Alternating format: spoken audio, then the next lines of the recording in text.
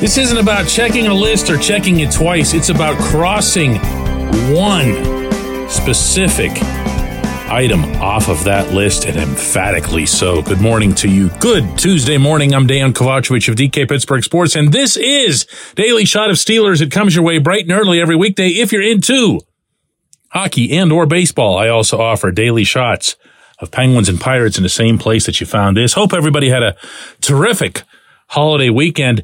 The Steelers will have no bonus time off or anything.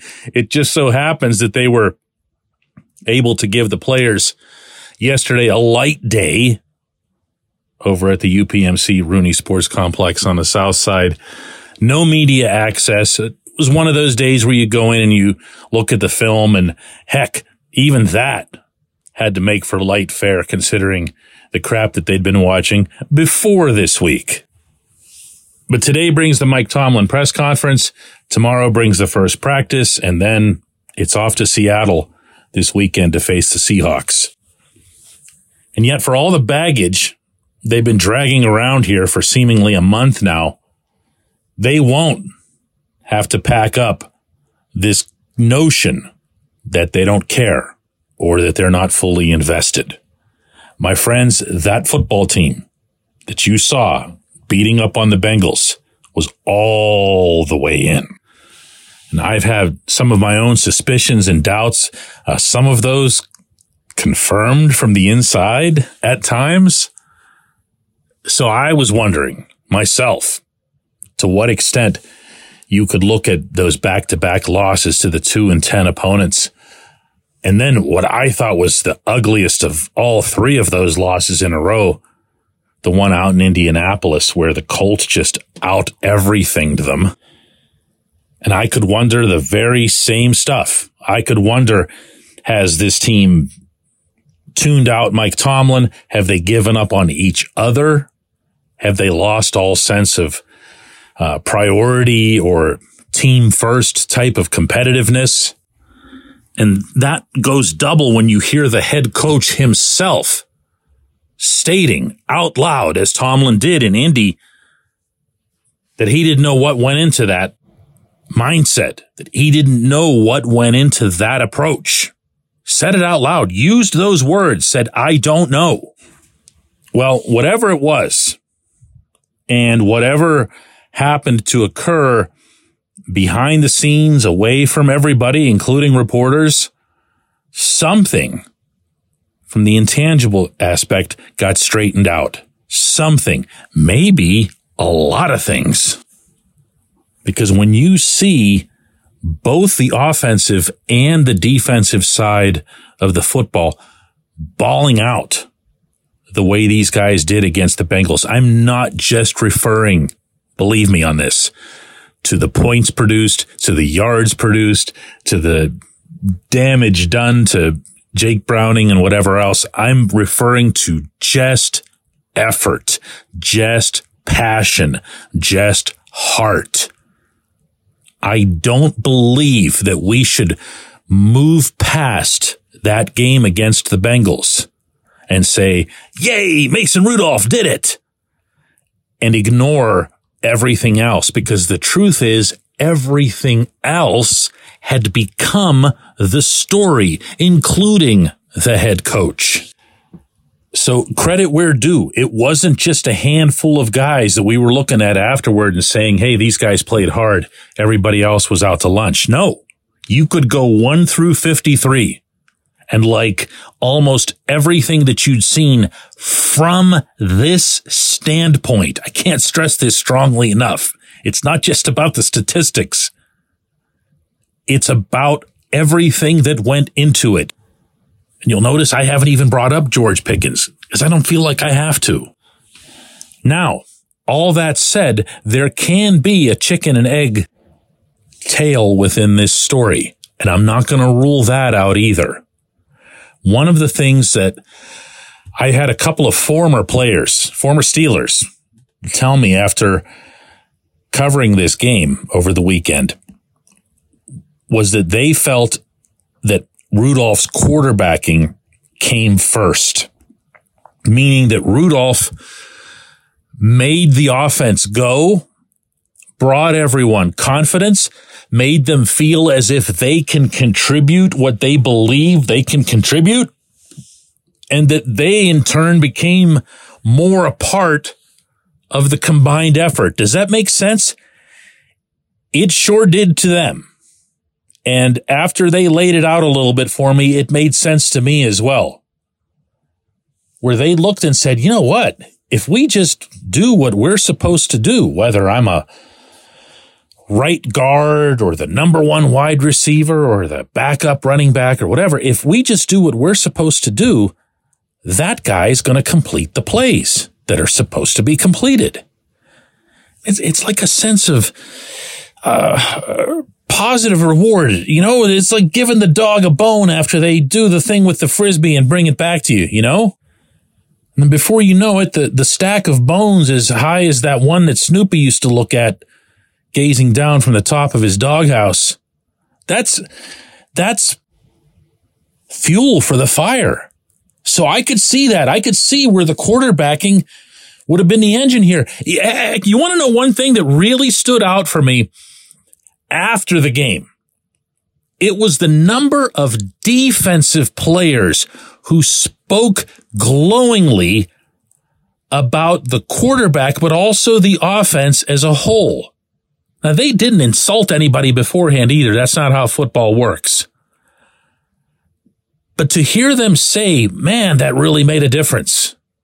You know, we're so happy for Mason, but we're also so happy that they put up a bunch of points. Several players talked about what a difference it was playing defensively while having any kind of lead. The Steelers haven't had a lead, it feels like, in years. Not like that. But look, one way or another, it happened. And it was real. And that component of it, I would hope, would be reassuring to people as they look ahead to these final two games in Seattle and Baltimore. When we come back, J1Q.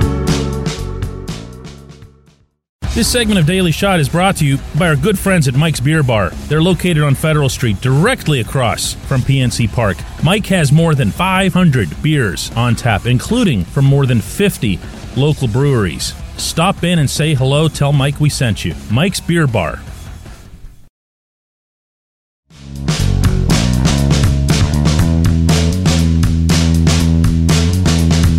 Today's J1Q comes from Kevin, who says, now the real challenge is, can Mason Rudolph overcome his greatest opponent, that being the film of this outstanding performance? Because what you're capable of is now out there.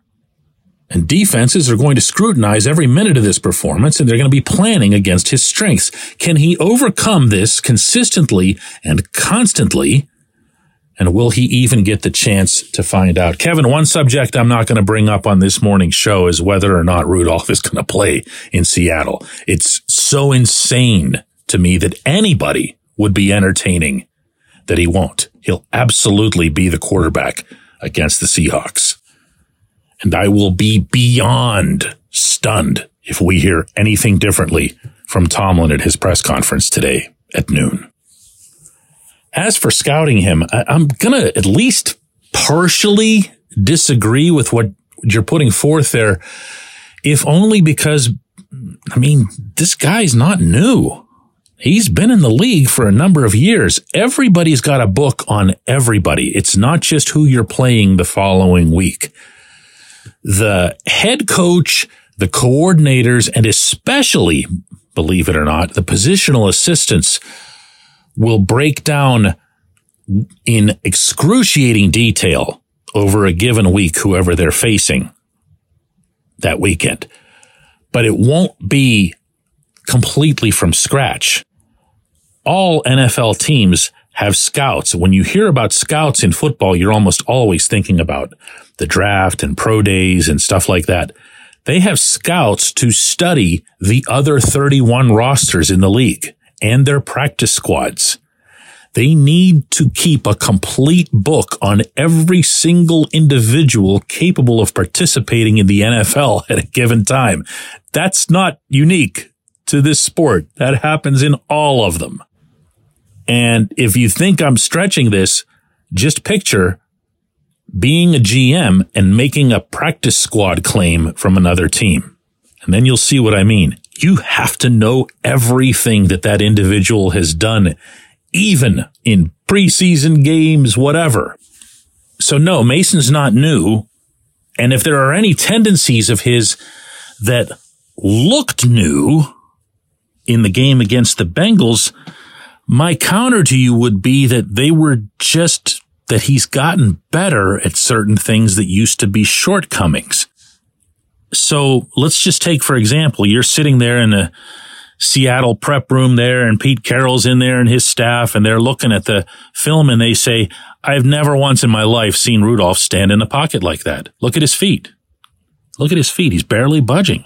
He doesn't care how many people Cincinnati sent to Trey Hendrickson. One thing the Bengals have is a defensive line, especially the edges who are going to come after you. Didn't matter.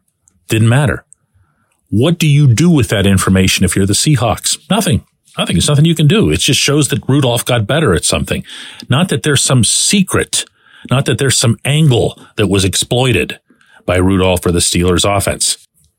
Now, if anything, you could look at the Cincinnati schemes and say, hey, whatever we're going to do this week, meaning we, the Seahawks, we're not going to let that 14 get behind us. We're not going to let him get behind us on a quick 3-yard slant, and we're not going to let him get behind us on a 44-yard bomb. But if that happens, and Rudolph has all those big passing yards taken off of his list, if you're the Steelers and you're smart, you just start counting safeties. And you say, really? They're going to put that many people back? They're going to go Tampa 2? They're going to stay a mile away from us? Guess what we're going to do? Right. We're either going to run the ball, or we're going to do the one thing that we didn't do Saturday against Cincinnati, and that's throw the ball to Pat Freiermuth. So I'm not seeing what would have been specific to Rudolph that you'd say, yeah, we're gonna pick up on this and we're gonna really go after it. He's not a rookie, to say the least. 6th year in the league. And these teams watch everything. I appreciate the question. I appreciate everybody listening to Daily Shot of Steelers. We're going to do another one of these tomorrow.